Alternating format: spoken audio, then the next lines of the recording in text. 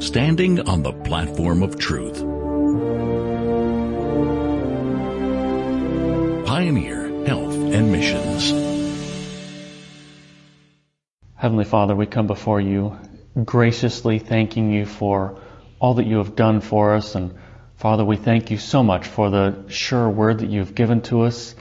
And Father, we thank you for all three witnesses that you have given to us as well, that we may have a sure foundation. And Father, as we look at this in this video about how all three witnesses harmonize beautifully together, Father, I pray that you will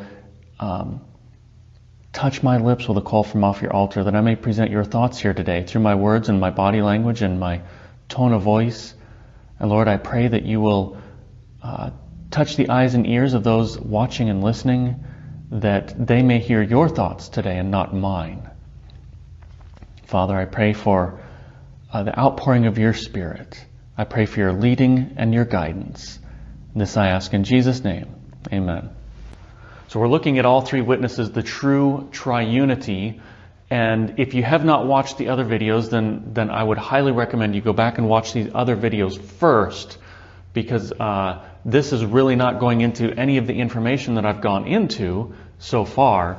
Really, all this is just kind of summing things up and putting together not the information that I've already looked at, that we've already looked at, but simply putting the information together, showing how they line up beautifully by taking statements from the Bible, from all three witnesses, and putting them together and showing the beautiful harmony. But as a quick review, for those of you who may have been a while since you saw the others, as a quick review, the witness number 1 is the Bible, and not just any Bible, but the Reformation Bible. Witness number 2 is the writings of Ellen White, and primarily, not just any writings, but primarily the published works of Ellen White. Again, not saying there's anything wrong with the others, but that's what she said, the published works. And witness number 3 was the pioneers, the Advent movement, and more specifically, the fundamental principles, and where they all agree on those things. So, with that, we're going to go ahead and dive into the true triunity. And by true triunity, I want to show you what I mean by true triunity, because there is a false triunity of witnesses. And we see that in Revelation chapter 16, verse 13. And it says, "And I saw 3 unclean spirits like frogs come out of the mouth of the dragon, and out of the mouth of the beast, and out of the mouth of the false prophet." Now, there are 3 listed, so people will often say that this is the false trinity. In other words, false Godhead trinity. But that's not what these 3 are. These 3 are actually witnesses. They're not trying to be gods. They're witnessing to their God, which of course is the false god. But these 3 are not a false trinity as in false god. They are 3 false witnesses. And that is how they compare. And you see in Revelation 19:20, and it says, "And the beast was taken, and with him the false prophet that wrought miracles before him, with which he deceived them that had received the mark of the beast, and them that worshipped his image." So, again, people oftentimes refer to these as the 3, the false trinity, but that's not what they are. They don't parallel God. They're not trying to parallel the Godhead. They are paralleling the witnesses that God has given. So they are the false witnesses, and God has given a true triunity of witnesses. And so that's what we're going to look at now. How all 3 of these witnesses uplift and point to each other, and how they all 3 harmonize beautifully together on all of the topics. So let's look at an example of the Father, the Son, and the Holy Spirit. And let's see what the 3 witnesses have to say on this topic. So we'll look at what the Bible says on the Father, Son, and Holy Spirit. And we're going to break the Holy Spirit down into 2 sections, the who and the what aspect of the Holy Spirit. And then we're going to see what the second witness has to say on the Father, the Son, the who, what aspect, and the what aspect of the Holy Spirit. And then we will look and see what the pioneers have to say on those three things. I'm trying to compress this, and again, this is not an expose on this topic by any means, and so I am leaving a lot of information out here in order to try to keep this video short, and so I'm not going into all of the details by any means. But let's look and see what the Bible has to say about the Father. 1 Corinthians chapter 8 and verse 6 says, "But to us there is but one God." And who is that one God? The Father, of whom are all things, and we in Him. And one Lord Jesus Christ, by whom are all things, and we by Him. So here the Word of God in the Bible, the spirit of prophecy is found in the Bible, is contrasting the one God, which is the Father, with the one Lord Jesus Christ. And what does it have to say about the Son? Well, we go to John chapter 3 and verse 16. We'll just use this verse.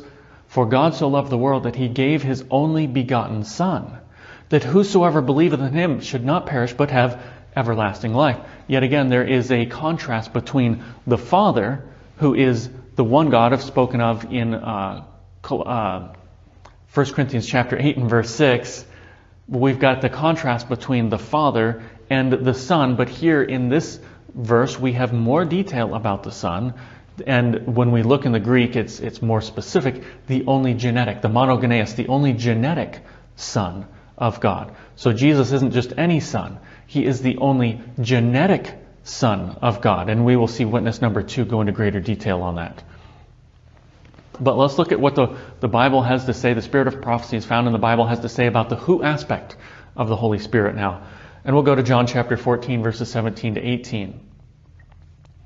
And here it says, "The Spirit of truth." Now the word truth is, in the Greek, it's aletheia, the Spirit of aletheia. Now who is aletheia? Well, Jesus tells us in John chapter 14 and verse 6, He says that He is the way, the aletheia, and the life.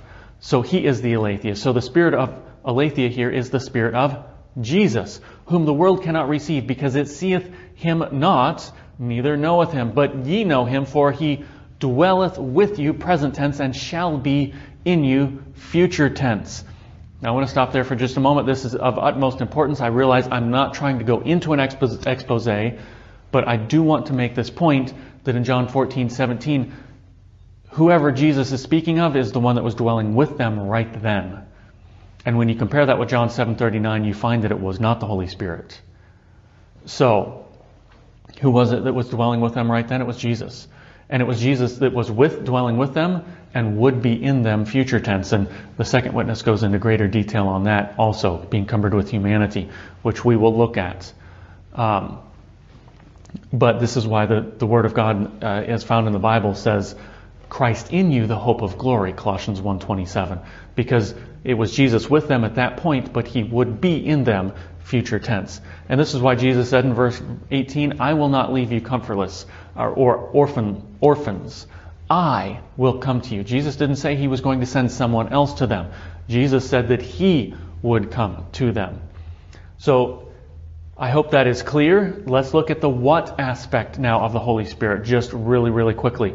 In Isaiah chapter 40, verse 13, the word of the Lord says, "For who hath directed," or that word is comprehended, "the Spirit of the Lord, the Ruach of the Lord, or being His counselor, hath taught Him." Now Paul quotes that verse in Romans chapter 11 and verse 34, but he alters it just a little bit. Why? I will touch on that in just a moment. Romans 11:34, "For who hath known the mind of the Lord, the nous of the Lord, or who hath been His counselor?"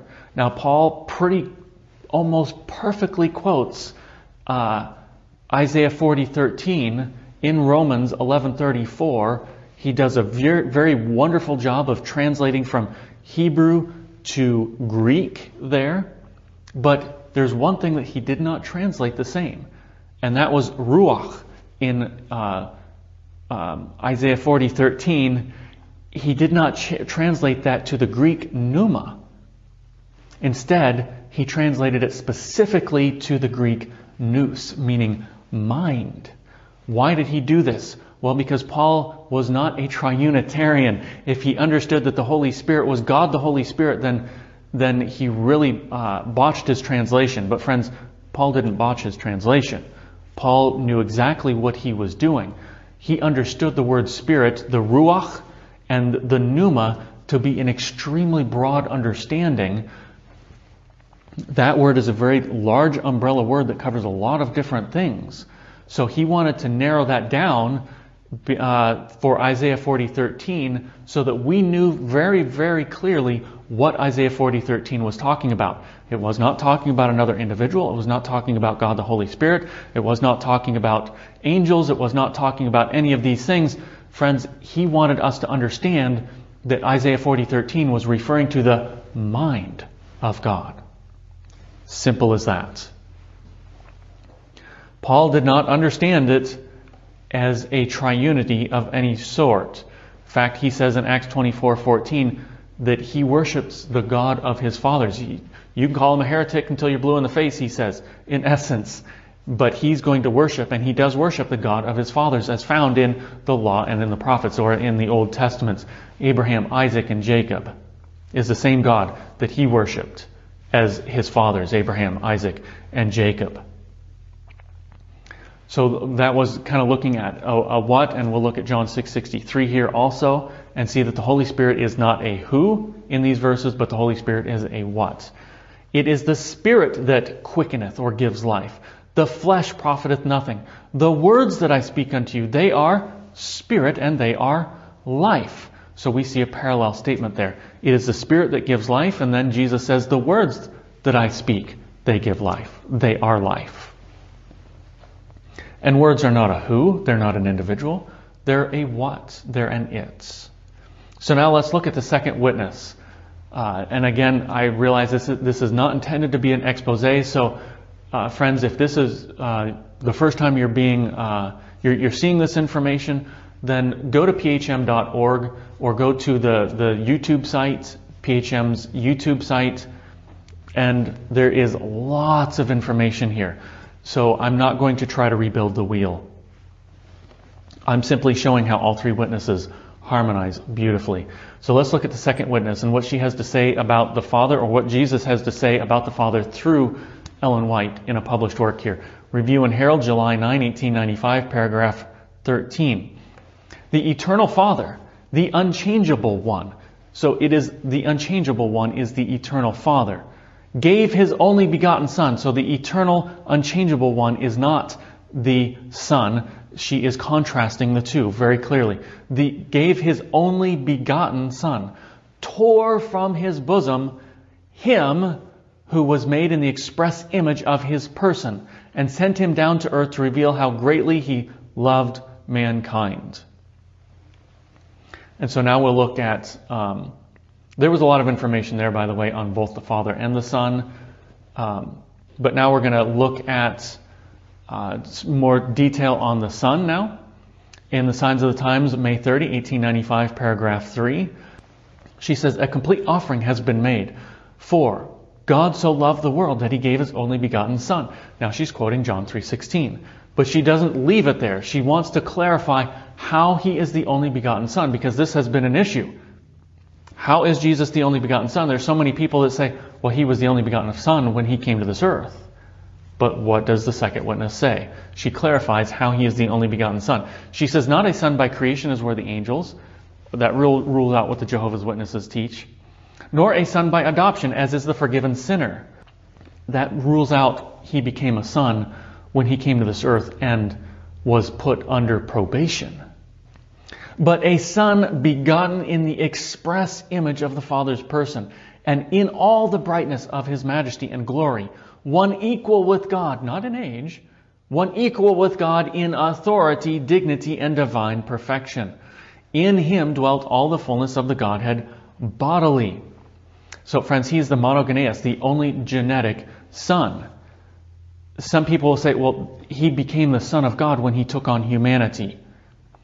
Well, we've got a slight problem there, because if he took on being the Son of God when he took on humanity, then he would have taken the brightness of the Father's glory when he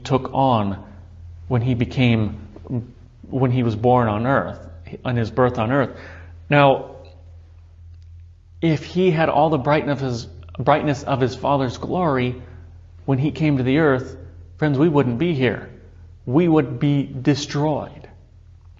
So she's clearly saying that John 3:16, referring to Jesus being the begotten Son of God, the monogenes, the only genetic Son of God, was not when he came to this earth, but was when he was in heaven, that he was the Son of God. So let's look at the Holy Spirit in the who aspect really quickly. A Review and Herald, August 26, 1890, paragraph 10. The reason why the churches are weak and sickly and ready to die is that the enemy has brought influences of a discouraging nature to bear upon trembling souls. He has sought to shut Jesus from their view as the Comforter, as one who reproves, who warns, who admonishes them, saying, "This is the way, walk ye in it." Now I want you to notice that Jesus is not a comforter. He is the Comforter. The Father is known as a comforter, but Jesus is the Comforter, as referring to John 14. He is that Comforter. Now, again, I just want to say this isn't a full expose. If you want greater detail, I can go into these verses or these statements and John 14 in the Comforter. So if you want to go look at YouTube, you can find that there. In 14 manuscript release 23.3, Cumbered with Humanity, Christ could not be in every place personally. Therefore, it was altogether for their advantage that he should leave them to go to Christ's Father and send the Holy Spirit to be Christ's successor on earth. The Holy Spirit is himself divested. So who is himself? All the personal pronouns are referring back to Jesus. So the Holy Spirit is Jesus himself, divested of the personality of humanity and independent thereof. So Jesus is the Holy Spirit, in that Jesus, who now has humanity, but he is able to divest, to take that vest off, that human vest off, so that he may be the Holy Spirit. That's why she says in the very next sentence, he would represent himself. Jesus would represent himself as present in all places by his Holy Spirit as the omnipresent. But the Comforter, she goes on, which is the Holy Ghost, whom the Father will send in my name, he shall, although unseen by you, teach you all things, and bring all things to your remembrance whatsoever I have said unto you. Nevertheless, I tell you the truth, it is expedient for you that I go away, for if I go not away, the Comforter will not come unto you. But if I depart, I will send him unto you. So who is John chapters 14 and 16 talking about? It's talking about the Comforter. And who is the Comforter? It's Jesus. It's Jesus divested of the personality of humanity and independent thereof. And that verse is that statement is very, very, very explicit and very simple, very clear. And so the witness number 2 is telling us that the Comforter in John 14, it's Jesus. So let's look at the what aspect really quick. And I just have this one statement. There's so many that can be brought in.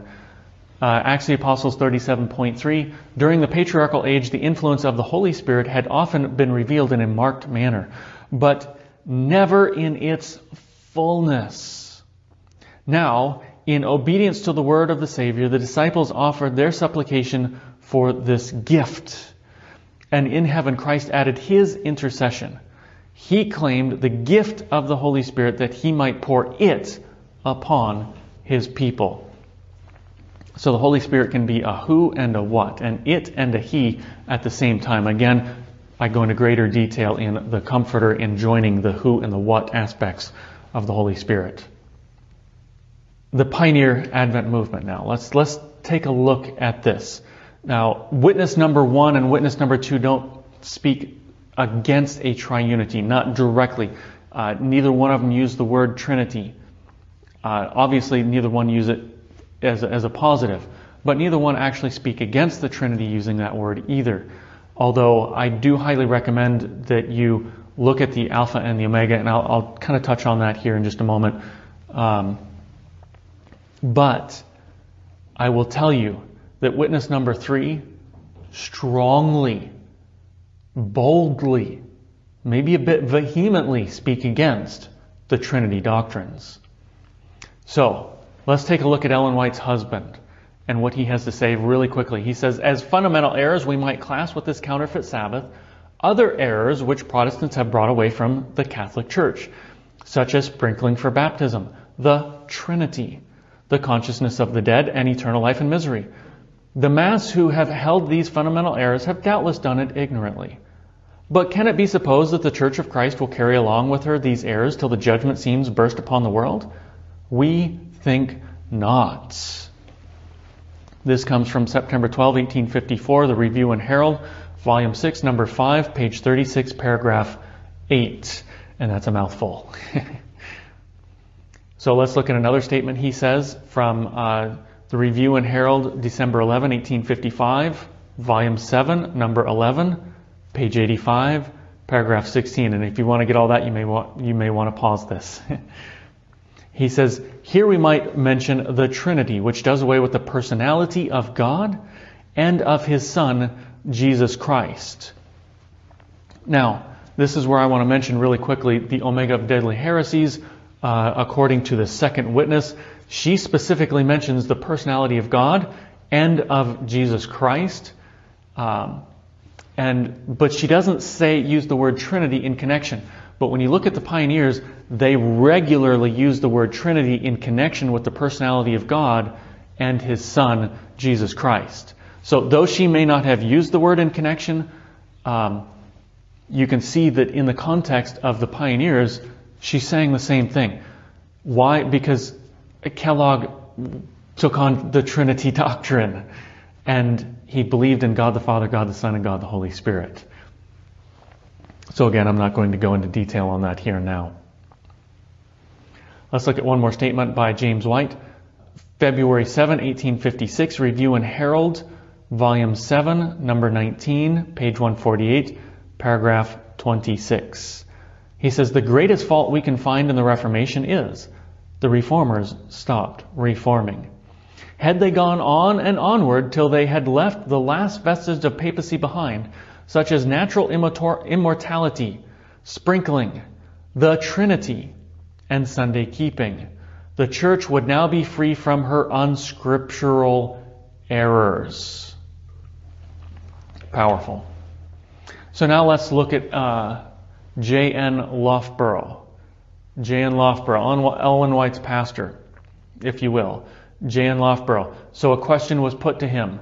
What serious objection is there to the doctrine of the Trinity? And he answers, there are many objections which we might urge, but on account of our limited space, we shall reduce them to the three following. Number one, it is contrary to common sense. I want to stop there for just a moment. 1 + 1 + 1 does not equal 1, friends. That is contrary to common sense. Now, a lot of people today have tried to alter that and twist that by saying, well, 1 times 1 times 1 times 1 equals 1. Yes, but you don't multiply individuals. You don't say this person times this person times this person equals 1. That still is contrary to common sense. You add people. You don't multiply them. He goes on with point number 2. It is contrary to Scripture. And he is dead on. It is contrary to Scripture.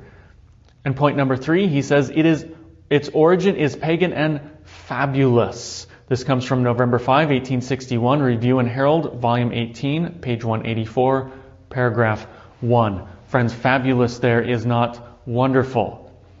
Fabulous has the foundation of fable. It is a fable. It is fabulous. So it is pagan, and its origin is pagan and of fables. So friends, why is this important? Because there is going to be a shaking. Now, we've already been through many shakings, and most people have been shaken out of the truth. And we're going to read a statement showing the shaking here in just a moment. But friends, most people have already been shaken out of the truth. There is not very many left, as we've seen, that have accepted the three witnesses. Why have they rejected the three witnesses? Because they don't like what the three witnesses have to say. And so when you accept all three witnesses, you realize who has been and who has not been shaken out of the truth. But friends, if we think we've been through a shaking and that our numbers are small right now, we haven't seen anything yet. We have still got major shakings to come. And friends, we need all three witnesses. Corporate Adventism has given up the first witness already. They have given up the King James. They have given up the Textus Receptus and brought on the NIV, or as I call it, the NIC, the New International Commentary. It's not a Bible, it's a commentary. They have brought that on, and they've given up the first witness already. They have given up the third witness also. In Seventh-day Adventist Handbook of Theology, book, which is book number 12 of the commentary, on page, I believe it's 148, they say there should not be much made of their erroneous theology, or this erroneous idea referring to the pioneers. They're calling them erroneous, and specifically on the Godhead is what they're referring to. So corporate Adventism has already given up the first witness and the third witness. And it's not going to be long before they give up the second witness. And realistically, most of them already have given up the second witness. And I'm not going to go into detail on those things, but friends, expect a greater shaking yet on the second witness to come forward. That's what I expect. I don't have anything to back it up. That's just my thought process. That's just what I see coming. But Ezekiel 38:19 says, "For in my jealousy and in the fire of my wrath have I spoken. Surely in that day there shall be a great shaking in the land of Israel." Friends, God here is telling us that there is going to be a great shaking. "In my jealousy," says God, "and in the fire of my wrath have I spoken." God is angry. God is upset because His witnesses have been rejected. The truth that they proclaim has been rejected and trampled upon. And brothers and sisters, the shaking is not arbitrary. The reason God allows heresies to come in is to drive us back to the Word of God, to drive us to seek to study, to whittle out those who refuse to study and who simply want the traditions of men from those who are willing to dive deep into the Word of God and study in depth and find out what God has to say. It differentiates those between those that just want to hold on to Christ and take His name versus those who actually want His garment and want His bread. It's to distinguish between those who just want, they don't want the truth. They just want the tradition. And it distinguishes those that want the tradition versus those that have a love of the truth. That is the purpose of the shakings. It's to reveal who God's true people are. Testimonies to Ministers 112.1. God's Spirit has illuminated every page of Holy Writ, but there are those upon whom it makes little impression because it is imperfectly understood. When the shaking comes by the introduction of false theories, these surface readers anchored nowhere are like shifting sand. What is the shaking? There's many aspects of the shaking. It's the straight testimony, but they all tie into the same thing, friends. The shaking is the introduction of false theories, or the straight testimony against the false theories. You can look at it the same way. It's saying the same thing. It's saying the same thing. The shaking, those who have been shaken out are those that have accepted false theories, false theology. So friends, were the pioneers shaken out of the truth because they have a different theology than corporate Adventism? No, they were the remnants. They were the Philadelphian church. They were told to hold fast that which thou hast. They were told to prophesy again, to speak inspired utterances. They are said to have spoken, moved. They were men moved by the Spirit of God. They spoke under the influence of the Spirit of God. Were they shaken out? I think not. Brothers and sisters, corporate Adventism today is the one that has been shaken out because they are the ones that have accepted false theories. There are very few left that have not been shaken out because of the false theories, the introduction of false theories. Friends, corporate Adventism again has denied the first witness by taking the NIC, the not inspired commentary, and they have denied the third witness by saying they were in error. I've heard them say they were ignorant farmers. That just gets the hair on the back of my neck going. That they know nothing about these people. Nothing about them. Anybody who says that, and they're going against what Jesus himself said.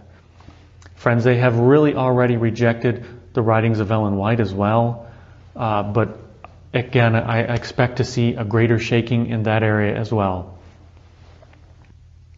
How many religions claim the Bible? Thousands. How many religions claim the King James? Well, now we've narrowed it down to hundreds, but that's still a lot. How many religions claim the writings of Ellen White? Now, the second witness, now we've narrowed it down to maybe a dozen or so. But how many claim the pioneers? Really only one, and that's the pioneer Seventh-day Adventists.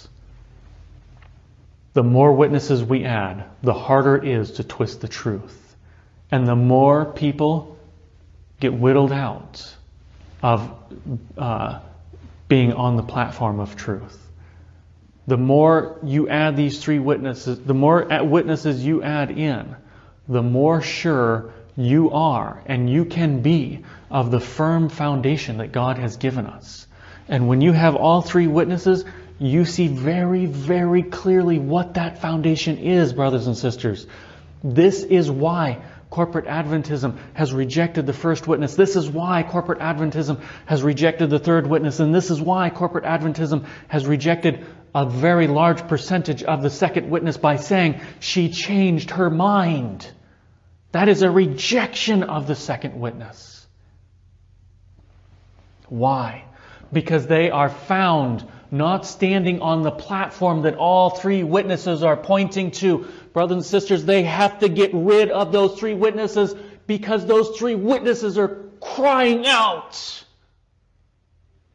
You are not standing on the platform. Or are they crying out that you are on the platform? Brothers and sisters, I hope that you hear all three witnesses crying out to you that you are standing on that platform of truth. When you add all three witnesses in, you end up with a very small remnant that have not been shaken out of the truth. In this picture, what we see are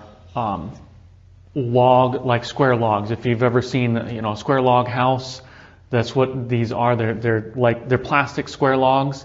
And I set them up on a table to illustrate and take some pictures to illustrate the point of why it is stronger to have three witnesses as opposed to just one. Now, if you look at this picture, when we understand systematic theology, if you look at this picture, I would say that the red log, which is on the bottom, everything else is founded upon, is who God is, the Father, the Son, and the Holy Spirit, having a right understanding of this. And this is why Catholicism says that all of their understanding, all of their doctrines are based upon the Trinity doctrine. The same thing goes for us. All of our understanding is to be based upon who God is. And then right above that is, the blue log would be having a right understanding of what sin is. And so on and so forth, building up and up and up until we get to that small white block, which is the pinnacle of all of these doctrines, which is righteousness by faith, which is the one doctrine that was left to be understood and grasped corporately by Adventism before Jesus came.